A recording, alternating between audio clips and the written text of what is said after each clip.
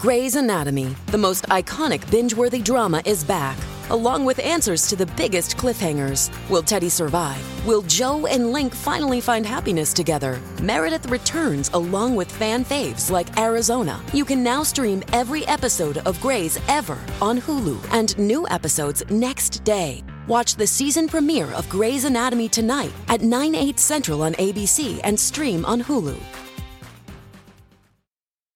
This episode is brought to you by Shopify. Do you have a point of sale system you can trust, or is it a real POS? You need Shopify for retail. From accepting payments to managing inventory, Shopify POS has everything you need to sell in person. Go to shopify.com/system, all lowercase, to take your retail business to the next level today. That's shopify.com/system. I don't know who killed Stephen Smith. And now is finally the time that we find out not only who killed him, but who obstructed justice for all of these years. My name is Mandy Matney. This is True Sunlight, a podcast exposing crime and corruption previously known as the Murdaugh Murders Podcast. True Sunlight is a Luna Shark production, written with journalist Liz Farrell.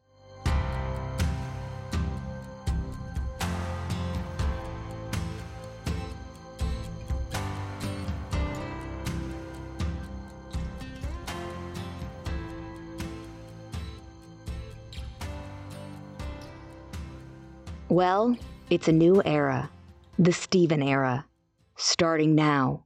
It is the Alec Murdaugh is over now era, and man, that feels good to say again, and more hopeful this time around. To kick off this glorious new era with our lovely South Carolina Luna Shark Premium members, we are hosting Capital City Confidential at the Capital City Club in Columbia, South Carolina. Legal superhero Sarah Ford, who represented the victims in the Bowen Turner case, will be joining me for an evening of strong cocktails and hard conversations about the problems facing our justice system and the next steps for change in South Carolina. This will take place on February 15th at the Capital City Club, overlooking the beautiful city of Columbia, South Carolina. This exclusive in-person event is restricted to invited club members and Luna Shark Premium members only. RSVP today by clicking the link in the description or visit lunasharkmedia.com/events. Be sure to register soon as there's only a few spots open. And while we're talking about changing our justice system, thank you to every person who spoke out against Solicitor David Miller possibly becoming a judge in South Carolina. The good news? I think the legislator is actually listening to us, finally. This week, the Associated Press reported, quote, the South Carolina Senate ended Tuesday without approving the House resolution to set February 7th as the date when both chambers vote to fill upcoming vacancies in the judiciary. This means David Miller won't be appointed as a judge anytime soon. But neither will any of the other candidates because the whole process is now at a standstill. A story in the state newspaper, a paper that typically sides with the good old boys and the good old boy ways, even said that this move Tuesday to hold off electing judges was, quote, a move reflecting the growing discontent with the way South Carolina elects its judges. And that, folks, is a big deal. I'll say this again. Changing a system is difficult by design, and progress often looks insignificant to many because it is so small. But we are going to celebrate each tiny step that we make. The fact that the process for electing judges was halted, and the media is recognizing that it is due to a growing number of people who oppose this outdated system of lawyer lawmakers hand-selecting judges who help them in the courtroom in return, well, that is a big deal. It is difficult to get people to care about the inside baseball of government and how our elected officials are actually operating. It is even more difficult to get people to do something about it and to get them to make noise for lawmakers to actually do something. I think we are doing that here, and I want to say thank you for being a part of this movement. That said, we still have a long way to go for actual judicial reform in South Carolina. According to a source close to the situation, a lot of the people who actually want real change aren't hopeful about this recent move. They feel like lawmakers are simply kicking the can and waiting for the issue to die down before they decide to vote on judges. So y'all, please keep making noise. Keep writing your state representatives and keep telling them that we need a better system in South Carolina, not a system that only works for lawyer lawmakers who help decide who the judges are. Tell them that now is the time for them to be heroes and to change the system for the better.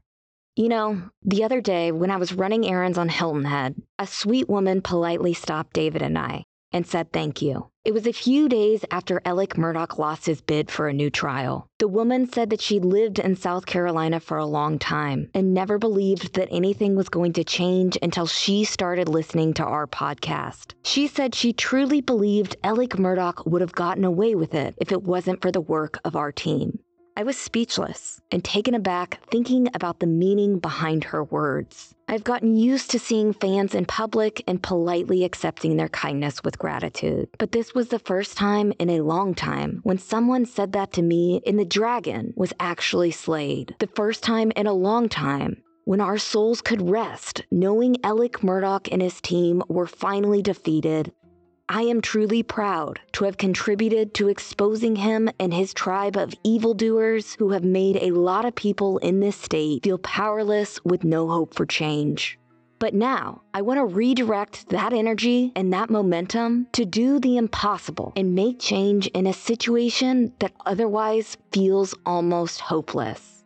To Stephen Smith, and soon again, we also will go back to Grant Solomon. We've said this before, and I'll say it again. Stephen's case is the one that really haunts us. The one that we have been on for 5 years now that has produced no real answers for his family. It's what I think about when people say thank you for changing the system. It's the one in a dark spot in the back of my mind, questioning if I did enough, if I could do more, and the worst question of all of them, have I made this worse for Sandy Smith? I was the first reporter to publicly connect Stephen's case in relation to the Murdaugh family. I was the first reporter to mention that the Murdaugh name was brought up over 40 times in the investigation. And soon after I wrote that story, SLED announced that they were opening up an investigation into Stephen's death because of something they found during the course of the investigation into the double homicide. That announcement propelled Stephen's story into the national media spotlight, which has been an ugly place for Sandy, after so many saw Stephen's story for dollar signs and clicks instead of a horrific murder that needs to be solved.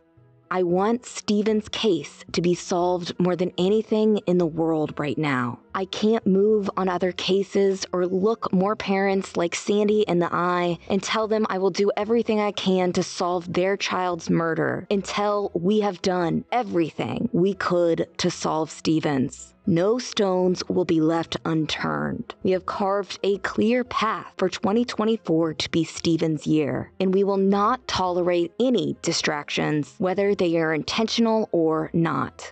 Stephen's death needs to be solved for people like me to truly believe that the system is changing. Stephen's case needs to be solved to right so many wrongs. Stephen's case needs to be solved.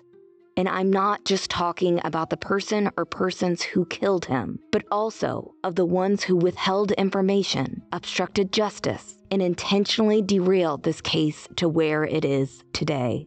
And we want accountability for every person who has betrayed Sandy and treated her son's case like a ticket to stardom. That list of evildoers keeps growing, unfortunately. First, we have some quick updates for you all. This Monday was the deadline for the special referee to submit his decision on how Alec Murdaugh's assets will get divided among his victims. The victims who put their names in the mix anyway. Remember, there are a lot more victims out there than we even know about. There are people whose names have not been made public because they were satisfied with the reimbursements they received from PMPED. And then there are people we heard about who said, I don't want any part of that trouble. I got enough money from my case. If Alec stole from me, fine. It's not worth going up against the law firm or the family. Last fall, the court asked that anyone who believed they were still owed money by Alec Murdaugh to come forward. According to court records, 16 people did just that. Here's how Walter Tollison, the court-appointed referee, decided to split up the roughly $1.8 million in Alec's assets, which were found by the receivership that was put in place in the Beach case back in late October 2021. 29% of Alec's money will go to Renee Beach, the mother of Mallory Beach, who was killed nearly 5 years ago when Paul Murdaugh crashed his family's boat into a bridge. 2 survivors of the boat crash were also on the list. Miley Altman will get 5% of Alec's assets, and Morgan Dowdy will get 11%. Arthur Badger will receive 24% of Alec's assets, but a survivor of the crash that killed Arthur's wife, Eva Mae Marshall, and the estate of a man who was also killed in that crash, Charles Harley, will receive none of his assets. PMPAD will get 14% of Alec's assets, and Johnny Parker will get 15%, which is beyond disgusting. According to court documents, PMPED has an arrangement to give a portion of what they receive to victims of Alec. We believe that some or all of those victims are represented by Justin Bamberg, which is why their names were not included in the mix. Regardless, Alec's law firm should have gotten zero. Zip. Nada. These crimes happened on their watch. They say that's because of the culture of the firm, the brotherhood, the family. They trusted Alec because he was one of them, and that's why this went on for so long. Well, your brother done messed up your family, and now your family's suffering because of it, and that is not the victim's problem. To make matters worse, Johnny Parker, one of the wealthiest attorneys in South Carolina and one of Alec's partners at PMPED, also should not be receiving 1 penny of Alec's assets. He loaned Alec that money, around $400,000. In 2 personal loans. One of those loans was at a time when the law firm was questioning Alec about nearly $800,000 in missing fees. Johnny made a bad bet on a bad actor. He assumed that risk, and it did not pay off. A default on a personal loan should equal a personal loss. In other words, that loss should not have to be something that was even considered by the special referee. And the fact that it was is just more evidence of the power that PMPED and Johnny Parker in particular still have. Victims shouldn't be getting less because of these wealthy men who were asleep at the wheel. 2 other victims of Alec got tiny amounts of money. Randy Drawdy will receive just 0.2%, and Manuel Santis Cristiani will get 1%. A man named Henry Henderson will get 0.8% of Alec's money. Randy and Manuel were thefts that Alec was indicted over. We're not sure who Henry Henderson is. According to court records, he applied for Alec's money after the deadline had passed. Now, Gloria Satterfield's sons, Tony and Brian, will get none of Alec's money. Neither will Elena and Hannah Plyler. Their lawyers, Eric Bland and Ronnie Richter, have said that they are planning to file a motion for reconsideration. If a judge does allow for any reconsideration, we hope that the money comes out of Johnny Parker's and PMPED's pockets and doesn't affect any other victim. Oh, I almost forgot. Perhaps the best news coming out of this was that the special referee gave nothing to Randy Murdaugh, Alec's brother, who, like his brotherhood at PMPED, shamelessly stood in line with his hand out. We've received a number of questions about how Alec still has any money. This is sort of a complex question, but I'm going to give it a simple answer. This is basically the change that they found in Alec's couch. Not literally, figuratively. It was money that was cobbled together from real estate sales, money from his retirement account, and various funds the receivership discovered. I know your next 2 questions. How has he been paying Dick and Jim? And where did all the money he stole go? The answers are, he's a prison trust fund baby, and God, I wish we knew. As for the trust fund, his dad left him millions in an irrevocable trust that is protected from civil claims. The assumption is that he's using that money to fund his quixotic attempts to escape consequence. Okay, a few more updates. Alec's so-called co-conspirator, Jerry Rivers, the Colleton County man who pleaded guilty to money laundering and drug-related charges in August, is set to be sentenced next Monday. He faces up to 20 years in prison. This case is still on our list to look into a little bit more because even as he was pleading guilty to charges related to the accusation that he served as a go-between and provided oxy to Curtis Eddie Smith for Alec and helped Alec launder money, he continued to deny ever knowing Alec. In another update, Alec's legal team has asked the federal government to extend the deadline for them to respond to the Bureau of Prisons' pre-sentencing report on Alec. They say they need 30 more days until March 6th to file objections to the PSR because Alec hasn't received the report yet through prison mail. As part of his lame but elaborate scheme to get transferred to federal prison, Alec pleaded guilty in a rush job of a deal to federal charges back in September. He was hoping to get sentenced before the state prosecuted him on identical charges stemming from their investigation, which they conducted. The federal government basically allowed themselves to be used redundantly by charging Alec. Now, he's in a bit of a pickle because in lieu of going to trial in late November, Alec opted for a last-minute plea deal with the state and was sentenced to 27 years in prison. Obviously, now that he's denied a new trial on the murder charges, his lame but elaborate scheme is put on hold for a while. We'll be right back. Did you know socks, tees, and underwear are the 3 most requested clothing items in homeless shelters? Bombas knows, and they're doing something about it, making ridiculously comfortable versions of all 3 and donating 1 for every sold item. With all the clothing brands out there, it's nice to find some basics that don't just feel good, but do good too. Once you try Bombas, you'll know why so many people have purchased and donated so many. The comfort geniuses at Bombas work tirelessly to make your everyday things your favorite things. Personally, I love their running ankle socks for my morning treadmill desk walks. It's like there are little pillows under my feet. Trust me, so comfy. Ready to get comfy and give back? Head over to bombas.com/Mandy and use code Mandy for 20% off your first purchase. That's Bombas, BOMBAS.com/Mandy and use code Mandy at checkout. Hey, it's Kaylee Cuoco for Priceline. Ready to go to your happy place for a happy price? Well, why didn't you say so? Just download the Priceline app right now and save up to 60% on hotels. So whether it's Cousin Kevin's Kazoo Concert in Kansas City, go Kevin, or Becky's Bachelorette Bash in Bermuda, you never have to miss a trip ever again. So download the Priceline app today. Your savings are waiting. Go to your happy place for a happy price. Go to your happy price, Priceline. Okay, let's finally talk about Stephen Smith. On Wednesday morning, we spoke with Stephen's mother, Sandy, about her stoic presence in the courtroom during Alec's hearings for a new trial. Sandy wore a bright green shirt and sat smack dab in the middle of the small army of SLED agents and state officials who attended the hearing January 29th. I remember over a month ago when it was announced that the hearing would take place on January 29th. Sandy said to me, "Really? They're going to hold that on Stephen's birthday. How about I go there for a little reminder?" she said. I love Sandy's peskiness, and of course, I said do it. It was a genius and symbolic idea for her to sit in the courtroom and remind the world of the case that has been left behind because of Alec and his team of judicial terrorists sucking up all the resources. Here is Sandy. I'm going to keep Stephen's story out there. They're going to see my face and get tired of it. You know, it's Stephen's turn. Yeah, it was his birthday.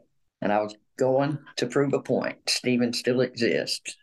He's on a shelf, but because it's like he's taken like all the attention away from all these other cases that need to be solved. And they're just sitting there in the courtroom, you know. It was just frustrating to see SLED. And that was the ones that didn't speak to me. They looked at me, but didn't speak to me.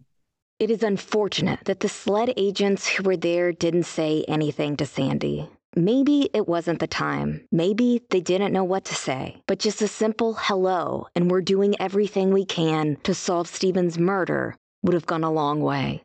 Sandy is undoubtedly and rightfully frustrated with SLED after so many empty promises. This June will mark 3 years since they've had the case. I asked her this week if she's heard any updates from SLED since Alec Murdaugh's legal shenanigans have been put to rest. Nothing. Eric messaged us this morning where he wrote Chief Keel, and he says no updates at this time. Now they got the resources, because after Justice Toll finishes whatever she's doing, then they can get back on Stephen's case, which is frustrating. Adding to the frustration is the growing list of grifters who have inserted themselves into Stephen's case. You've probably seen over the past 2 years the glare of the Murdaugh case, and for many, the promise of being on television or being seen as relevant to the case in some way has brought out a number of people with questionable motives, some of whom have done more harm than good. Specifically, when it comes to Stephen's case, I say questionable because of how many times we've seen this situation go south. With Stephen's case, soon after the murders of Maggie and Paul Murdaugh, SLED announced that it was going to take over the investigation from the South Carolina Highway Patrol, reportedly because of information they discovered during the Murdaugh murders investigation. Having SLED take the case was always the goal for Sandy, and it was the goal for members of the South Carolina Highway Patrol who knew that something wasn't right there. Before the murders, no one would listen, so the shift seemed promising. We say this over and over. All Sandy wants is answers. In the meantime, while she continues to fight for her son, she has gotten bullied in the most grotesque of ways by people online, by people claiming that they want to help her, by members of the media who think nothing of using her story as a weapon against her. I think it's important for you all to see how bad this has been.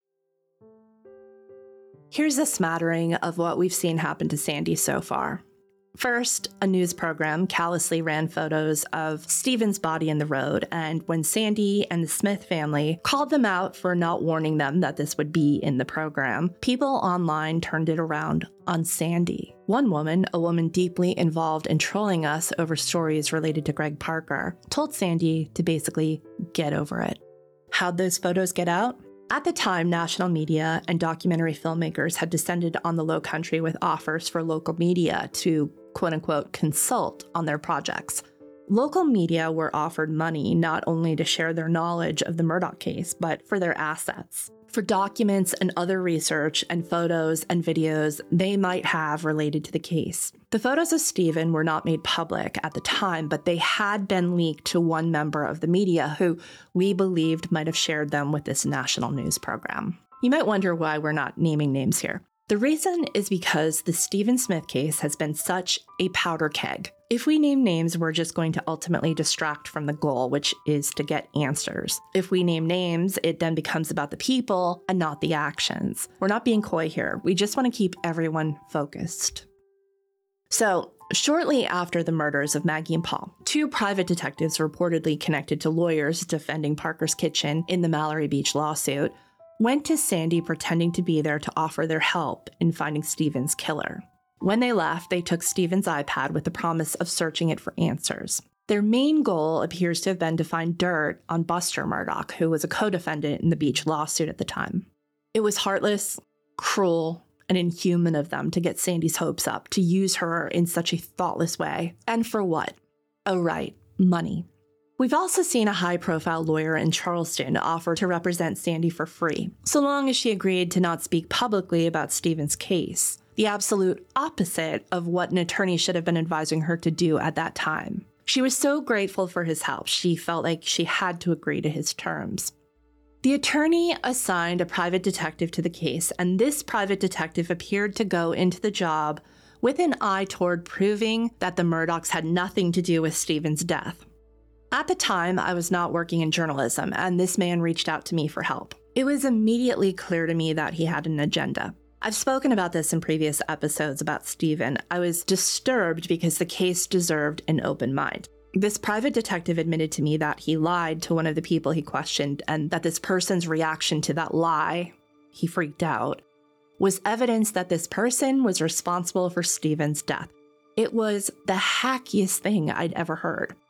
Later, my suspicions about this PI were confirmed when Mandy spoke with someone close to the Murdochs who had also spoken with his private detective. This source told Mandy that the private detective had done the same thing with her. She would try to tell him what she knew about the situation, and he blatantly told her that the Murdochs weren't involved, to move on from the Murdochs. Incidentally, Sandy fired her attorney after he told a news reporter that he had suspects in sight who were unconnected to the Murdochs. This, of course, has gotten twisted in an effort to make it look like Sandy wants the person who killed her son to be connected to the Murdochs, when really this was about respect. Her attorney didn't pay her or her family the respect of telling them that he had spoken to the press. They had to find it out from the headlines. After Sandy fired her attorney, he refused to hand over her file at first, which was strange. In addition to that, the private detective he hired continued to work on the case, despite the fact that Sandy was no longer a client. That private detective has since shamelessly promoted himself on TV shows and in documentaries as someone who knows the truth about what happened to Stephen. Then there was the woman who offered to help raise money to buy Stephen a headstone, which was an incredibly nice thing to do. But soon after she came on the scene, it became clear that this was about her and not about Stephen or Sandy. It became clear that this was about what attention and credit she could get from the media. She began to involve herself in the investigation, and she presented herself as a representative of the Smith family in a way that just didn't feel right. Because Sandy valued her help, we stayed out of it. However, when we didn't give this woman the public praise she wanted, when we ignored her repeated pleas to appear on Murdoch Murders podcast, she joined the ranks of our most vicious trolls and seems to have dedicated herself to that cause. As such, despite claiming to care for Sandy and about the case, she has contributed to lies being told about Sandy, and she has stoked vitriol against Sandy, and she continues her campaign of harassment, often coming very close to the line of defamation. After this came another woman, again out of nowhere, who also claimed to be raising money for Stephen, something we were unaware of until our friend Delana Early from the Island News called us about a story she was working on. This woman had a history of fraud, and when she got found out, when Delana started asking questions, she skipped town with the money she had supposedly raised. In addition to all that, Sandy has been targeted by members of the press and by other podcasters who, behind the scenes, have told her that she's been hijacked by us, who claim that they're unable to help her because we won't let them near her, as if we have any say in who Sandy speaks to, as if there's any world in which we wouldn't want every person in the media to write about Stephen Smith's case every day. Those same people have stood silently as online trolls slandered Sandy by falsely accusing her of stealing money meant for Stephen's case, and as they harassed Eric Bland over his representation of Sandy. They have stood silently as people spread misinformation, claiming Sandy is out to get the Murdochs and not find answers about her son. I can't say it enough. This case has brought out the ugliest side of people, and it blows our mind over and over again how Stephen continues to get lost in this push and pull.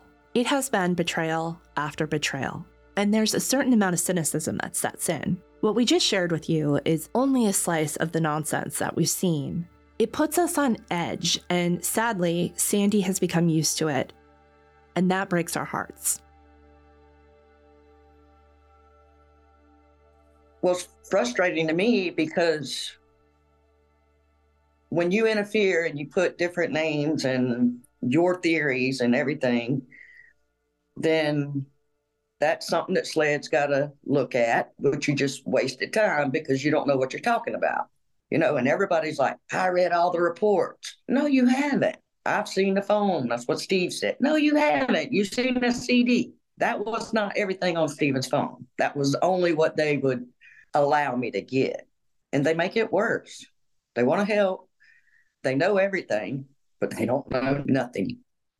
I think they're using my son's story for their benefit, but then they're messing everything up because you're not putting the real facts in there. That said, we want to again make this clear. This case is not about the Murdochs. It is about Stephen Smith and who did this to him. But again, the Murdochs are inextricably linked to the case because of what investigators were told in the days and months after Stephen's death. It doesn't matter how many times we set the record straight or how many times we explain that the Murdaugh name is all over the case file. It doesn't matter that we've published videos of police interviews showing that in the days after Maggie and Paul's deaths, Sled was not only asking Buster and his uncles about the Stephen Smith case, his uncle brought up the case to Sled. There is still a contingency of people out there holding on to this narrative that we are the ones who somehow connected Stephen's case to the Murdaugh family. Not only do they falsely claim that we and Sandy want this to be about the Murdaughs, they take every question we ask about the case as a sign of the lie they want to tell about that. All of this is to say, we're going to be asking a lot of questions in today's episode and moving forward about a predominant narrative that has emerged from the toxic minefield that this case has become online. This idea that Sled has developed two suspects and that those two suspects' names are Patrick Wilson and Sean Connolly. First, Sled has not identified two suspects in their investigation. We confirm that with our sources today. Instead, they have identified 6 people who they believe to have information about what happened to Stephen. Second, when we ask questions about the narrative that Patrick and Sean are the potential suspects, we are doing what we are supposed to be doing. We are calling out red flags and questioning whether something is a red herring. And we're doing that because of everything we know so far. The most important of which is this. The Murdaugh family, as we keep saying, is inextricably linked to this case. They are powerful. They are connected. And according to years of reporting, they have a long history of interfering with cases to steer law enforcement in a specific direction. They have a long and established history of believing themselves to be above the law. So we will say this again for the record. There is no evidence in the case file that Buster Murdaugh had anything to do with Stephen's death. There are, however, direct references to the Murdaughs being involved in the investigation. The names Patrick Wilson and Sean Connolly also came up in the case file. We don't have time in today's episode to go through the history of how those two names emerged in late 2015. This is going to get complicated, but premium members will get access to a diagram soon.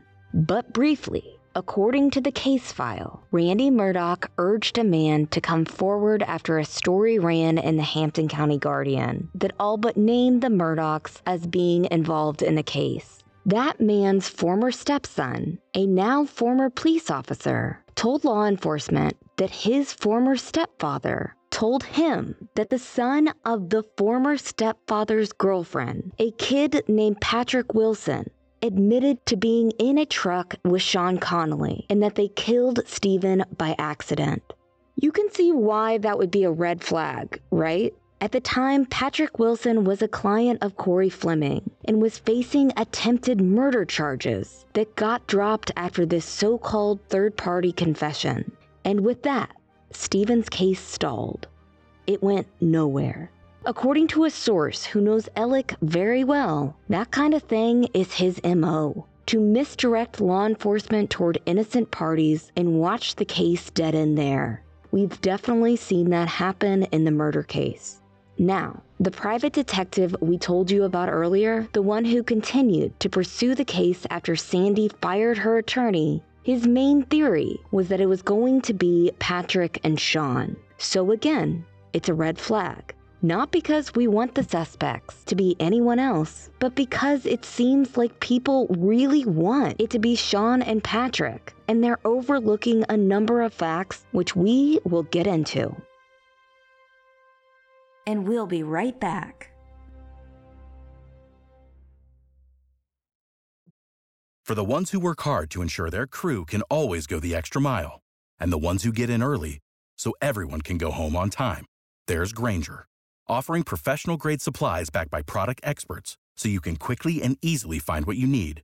Plus, you can count on access to a committed team ready to go the extra mile for you. Call, click Grainger.com, or just stop by. Grainger, for the ones who get it done.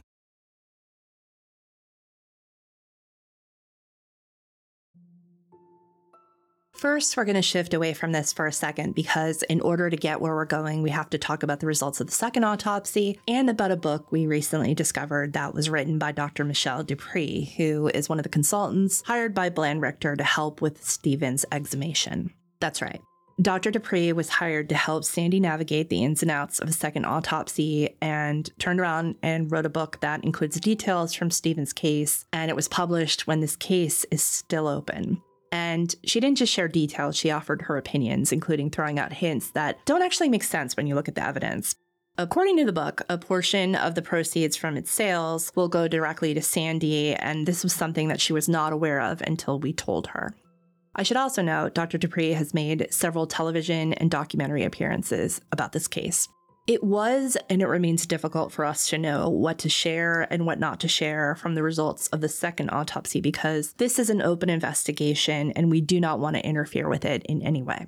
So what we're going to do is we're going to stick to the things that have already been said publicly by Dr. Dupree. Another thing to note, we're referring to her as Dr. Dupree because she graduated from medical school and she completed a medical residency, but we were unable to find any medical license for her past 2007 when she was briefly licensed for training in Florida. Reporter Beth Braden did extensive work this week digging into Dr. Dupree's background, so huge hustle props to Beth for that. And let's just say we have a lot of questions, but we will save them for another day. Now, we first talked about the second autopsy in an episode of Murdaugh Murders podcast on April 5th of last year. In that episode, we told you about how the findings were pretty much in line with the first autopsy, which was done by Dr. Erin Presnell at the Medical University of South Carolina. In Dr. Dupree's interviews, her early ones in particular, she was intent on crediting Dr. Presnell for the report she had written on Stephen. From the reports and emails we've seen, it was made clear that both Dr. Dupree and Dr. Daniel Schultz, who is the doctor who actually performed the second autopsy, felt that Dr. Presnell had been done dirty by the media. Ostensibly, they meant us. Dr. Schultz even went so far as to say that he felt Dr. Presnell was owed an apology. But here's the thing they're missing about the criticism that we've had for Dr. Presnell. Her decision to declare on the report that Stephen had been killed by a vehicle because he was, quote, found in the road, something that Dr. Dupree repeatedly refers to as an unfortunate statement from Dr. Presnell, was the reason Stephen's case was stuck with the South Carolina Highway Patrol. Stephen's manner of death should have been listed as undetermined from the very start. The reason a highway patrolman went to Dr. Presnell to ask her to reconsider her findings was because the case belonged with SLED, and that couldn't happen because of her, quote, unfortunate statement. That is where we have a problem. And I'm not sorry for saying this, but it's a red flag. It's a red flag that in a case where there have been so many whispers and where the case file itself is laden with the name of a powerful family known for its influence over law enforcement, a case where the victim's body shows no typical signs of having been hit by a vehicle, there's a medical examiner with strong connections to the 14th Circuit who doomed this case from the start with her ruling. Now, that's not to say we don't get what Dr. Dupree and Dr. Schultz mean to say. They mean that Dr. Presnell performed an excellent autopsy, and we have never claimed that she didn't. Our issue has always been about her doubling down on her finding that Stephen had to have been hit by a car because of, quote, historical information that she wouldn't share with the highway patrolman, and because he was, quote, found in the road. Okay, so Dr. Schultz of the autopsy doctor in Tampa, Florida, performed the second autopsy. Like Dr. Presnell, Dr. Schultz found that Stephen's body lacked the kind of injuries you'd expect to see in a pedestrian versus vehicle incident. Here's David with his key finding. The first autopsy, the second autopsy, and the death scene findings, as I have reviewed, are consistent with a blunt impact to the right aspect of the forehead by a vehicular-associated structure leading to scalp flap, transmitted basal fractures, as well as brain and brainstem injuries, which resulted in immediate incapacitation and collapse. It is my opinion that his found position was very close to where his feet were originally positioned, shoes notably left on. The overall picture is that of a localized impact to the head, whereby Stephen Smith essentially toppled over. His situation as a pedestrian was not the typically seen example of a hit-and-run pedestrian strike, whereby the torso or extremities are usually impacted. Those scenarios result in displacement of the entire body, often well away from the site of impact, via bumper impact to legs, throwing over the hood as in a car situation, or a grill impact to torso or hips with forward throw or rolling over as in the case of a truck or SUV. It is in those situations where shoes are commonly lost. Here, there is no evidence of any blunt impact to the torso, the neck, or the upper or lower extremities, but for the original autopsy identified shoulder dislocation. In his report, Dr. Schultz notes that Stephen was alive and standing, at least partially upright, when he was hit in the head. Now, there's a lot more to Dr. Schultz's notes, including his opinions, but we cannot share that with you because it is information that is important to the investigation.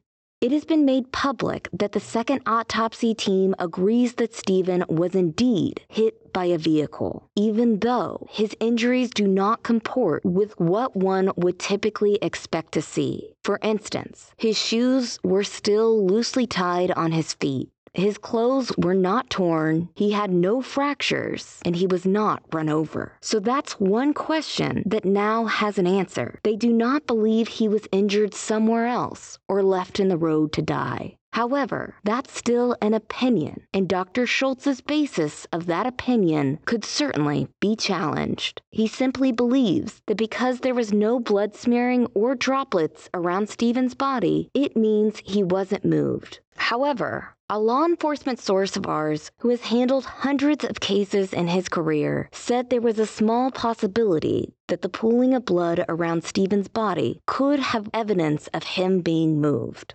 Okay. Back to the vehicle. It's been on the record for almost a year now that the second autopsy team believes Stephen was hit by a vehicle. And that is what leads us back to Patrick Wilson and Sean Connolly. Let's talk about Dr. Dupree again real quick. So in September, she published her book titled Money, Mischief, and Murder, The Downfall of the Murdoch Dynasty, ... the rest of the story. It's essentially a 211-page book report, 99% of which is based on other people's reporting. Dr. Dupree was present at Stephen's exhumation and his autopsy. She and Dr. Schultz were hired for the second autopsy by Bland Richter on the recommendation of a well-known defense attorney and, as it turns out, a friend of Dick Harpootlian. What do defense attorneys like?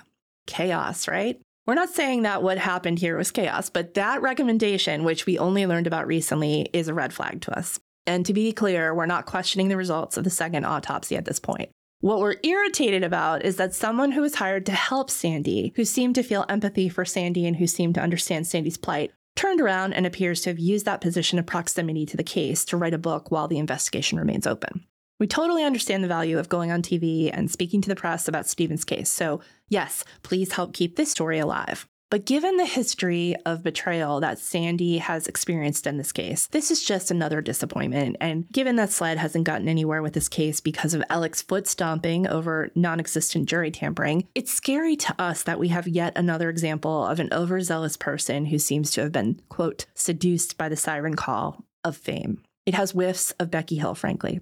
To add insult to injury, Dr. Dupree's book is filled with factual errors, some of which contribute to the false narrative that Sandy wants the Murdochs to be behind Stephen's death. Like others, Dr. Dupree conflates the idea of Sandy being told that there was Murdoch involvement and passing that information on to law enforcement as being the same thing as her being hell-bent on proving it's them. Here's David with a passage from Dr. Dupree's book. Sandy Smith and Todd Proctor, a former South Carolina Highway Patrol detective, who was part of a team that investigated Stephen's death, believe the Murdochs had some involvement, but the two have no evidence. No one in the family was charged or considered a formal suspect in the case. Despite her tenacity, few think Sandy will ever find out the truth about what happened to her son. As of this writing, nothing has publicly been stated as to what happened. However, stay tuned. Stay tuned. Now, Mandy and I are both optimists and believe that between SLED's renewed efforts and the fact that we feel very confident that there are not only people who know what happened, there are people who know the people who know what happened, and those people are going to be the ones to crack this case open. But still, seeing that a member of the second autopsy team, hired with money donated by other optimists who want to help Sandy, write the words, Despite her tenacity, few think Sandy will ever find out the truth about what happened to her son. In a book she is selling for partly her own profit is really disheartening. Okay, back to Patrick Wilson, Sean Connolly, and the second autopsy team's conclusion that Stephen was indeed hit by a vehicle. Here's David with another passage from Dr. Dupree's book. During the course of the investigation, other names came up as well. It is reported that Buster Murdoch's name was mentioned by several people over 30 times. It's unclear how rigorously this was investigated at the time. However, this author's sources say that at least one person witnessed two individuals identified as Patrick Wilson and Sean Connolly at the crime scene the next morning. Another witness saw the boys rinsing off the front of the blue truck they were driving. Oh, and did I mention that forensics found flecks of blue paint on Stephen's shirt? The blue paint flecks that were found on Stephen during the first investigation. Let's talk about those. In a July 29, 2015 letter to J.D. James of South Carolina Highway Patrol, Michael Moskal of SLED wrote that no automotive paint was found on Stephen's Nike short-sleeve shirt, that no automotive paint was found on Stephen's Union Bay cargo shorts, and that no automotive paint was found on Stephen's Airspeed footwear. However, several single-layer metallic blue paint chips were found on his clothing that Moskal told James could have been from an industrial tool, a dumpster, or a signpost. Moskal noted that Toyota did use this paint on its vehicles, but from 1982 to 1988. It should also be noted that chain of custody was apparently broken on the clothing items due to the chaos of the investigation being bounced between jurisdictions. On the day after Stephen's death, it's noted in the Highway Patrol's file that Stephen's clothes were left unattended for a period of time at the funeral home, which has always made us wonder if they were planted. Now, notwithstanding the fact that those paint chips could have been transferred to Stephen's clothing from the road, you heard me say no automotive paint found 3 times, right? But for some reason, Dr. Dupree wants to link those paint chips to Patrick Wilson and Sean Connolly, right? A woman of science who repeatedly talks about how science is guided by facts and findings puts it out there that Patrick and Sean were seen washing a blue truck, and oh hey, blue paint was also found on Stephen, without mentioning what the findings actually were. It's bizarre. On top of that, we've also heard that rumor about a truck being washed the next morning after Stephen's death. In our rumor, it happened in Fairfax, South Carolina. And guess what? Patrick and Sean weren't there, but the person who was there got a brand new truck shortly after that, according to the rumor, which was passed on to the Smith family shortly after Stephen's death, and which Sandy passed on to law enforcement. Might be conflating that with Sandy's account of seeing Alec's older brother, Randy, at the scene the next day, which Randy denies. Or she's conflating it with Nick Ginn's story about Patrick and Sean. Nick being the former stepson, who's now a former police officer, who told Highway Patrol about what his former stepfather said Patrick Wilson confessed to him. It makes you wonder who Dr. Dupree's sources are. Are they people with actual first-hand knowledge, or are they people passing on what they heard happened from others? Because here is what we know. Sean Connolly has been cooperating with SLED for some time now. He has not been asked to testify in front of the state grand jury. He denies that he had anything to do with Stephen's death.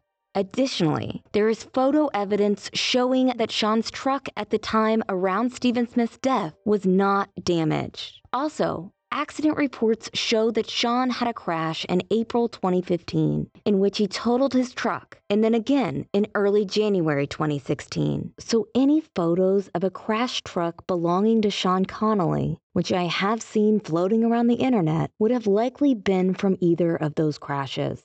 Those who believe the Patrick-Sean theory believe that Stephen was killed by a truck mirror because the vast majority of Stephen's injuries were on his head. We have also obtained pictures of the mirrors that were on Sean's truck at the time of Stephen's death, and they would have been destroyed if they hit anything. They were not. In addition to all of this, Sandy Smith has spoken to Sean herself. Yeah, I messaged him on Messenger. And I asked him if he had anything to do with Stephen's death. And I said, I'm pretty sure you have children now, and you would be doing the same thing I'm doing if somebody's name come up in your child's death. And he said, no, ma'am, I did not have anything to do with your son's death. And I thanked him for getting back to me, because he responded right away. As for Patrick Wilson, if he had anything to do with Stephen's death, or if he knows what happened, or if he would like to clear his name, he should contact SLED as soon as possible. And I don't really know Patrick Wilson. I know I went in the store in Hampton one time and his grandmother was working, and she said, I just want to let you know my grandson didn't have anything to do with your son saying it. I said, my family's never said any name. And I said, you just let him know that it's not my family that's putting his name out there. Again, Sandy just wants answers. And thus far, all she has gotten is hot nonsense from just about every person who has said that they've wanted to help her.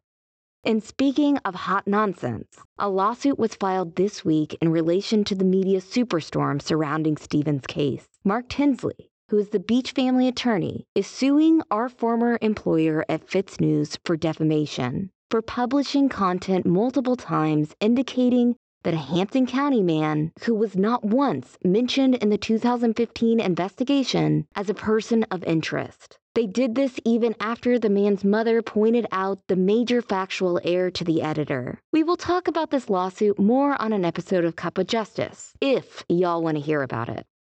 We are also fine not talking about it. It's just another example of the chaos mucking up Stephen's case, and the chaos that is making it so hard for Sandy to get answers. At a time when she needs people to step up, she is having to step back because of the constant disappointment. Oh, yeah. I'm done with trusting. No. You, Liz, and David, that's about it. I'm not dealing with anybody else when it comes to Stephen's case. Right now, Sandy's faith lies in SLED.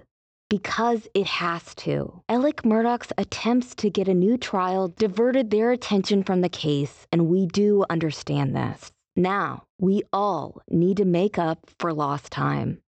It's going to take for SLED to do their job and stop putting him on a shelf, because the more the years go by, it's like, just like the lady from Denmark, witnesses die, so her son's case was thrown out, and it's ridiculous that they wait this long. It's been almost 9 years, and I know nothing.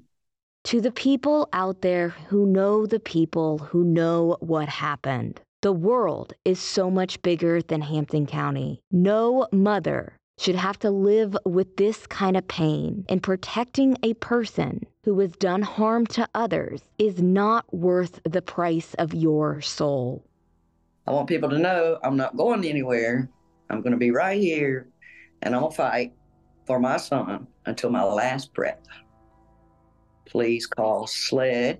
Please call the tip line. You don't have to reveal who you are. You can do it anonymously. Dr. Dupree might think that few people believe that Sandy will get answers on what happened to her son.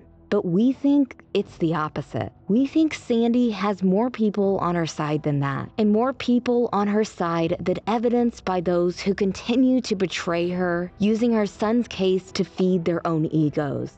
Again, to the people who know something, and to the people protecting those people, your cruelty is known. It is whispered about, and it's going to be whispered about all the way to Columbia. On the other side of the hardest thing you will do, on the other side of talking to SLED, is a mother's hope. Oh my gosh. It made me feel like I needed a block party or something. After waiting all these years, and if I could just get one to ease my heart a little bit. I don't believe in closure, because this will never be closed, because he's not coming back. I believe that knowing something would bring peace to my heart and to my mind, because that's all we got. I want justice for my son, and I want peace. I don't have that yet. I want it. And please, if there is anything about the Stephen Smith case that you know personally and want us to know, please submit those tips to answersforsteven.com, which is a contact form approved by Sandy that we hope people close to the situation will use to contact us with what they know. Stay tuned, stay pesky, and stay in the sunlight.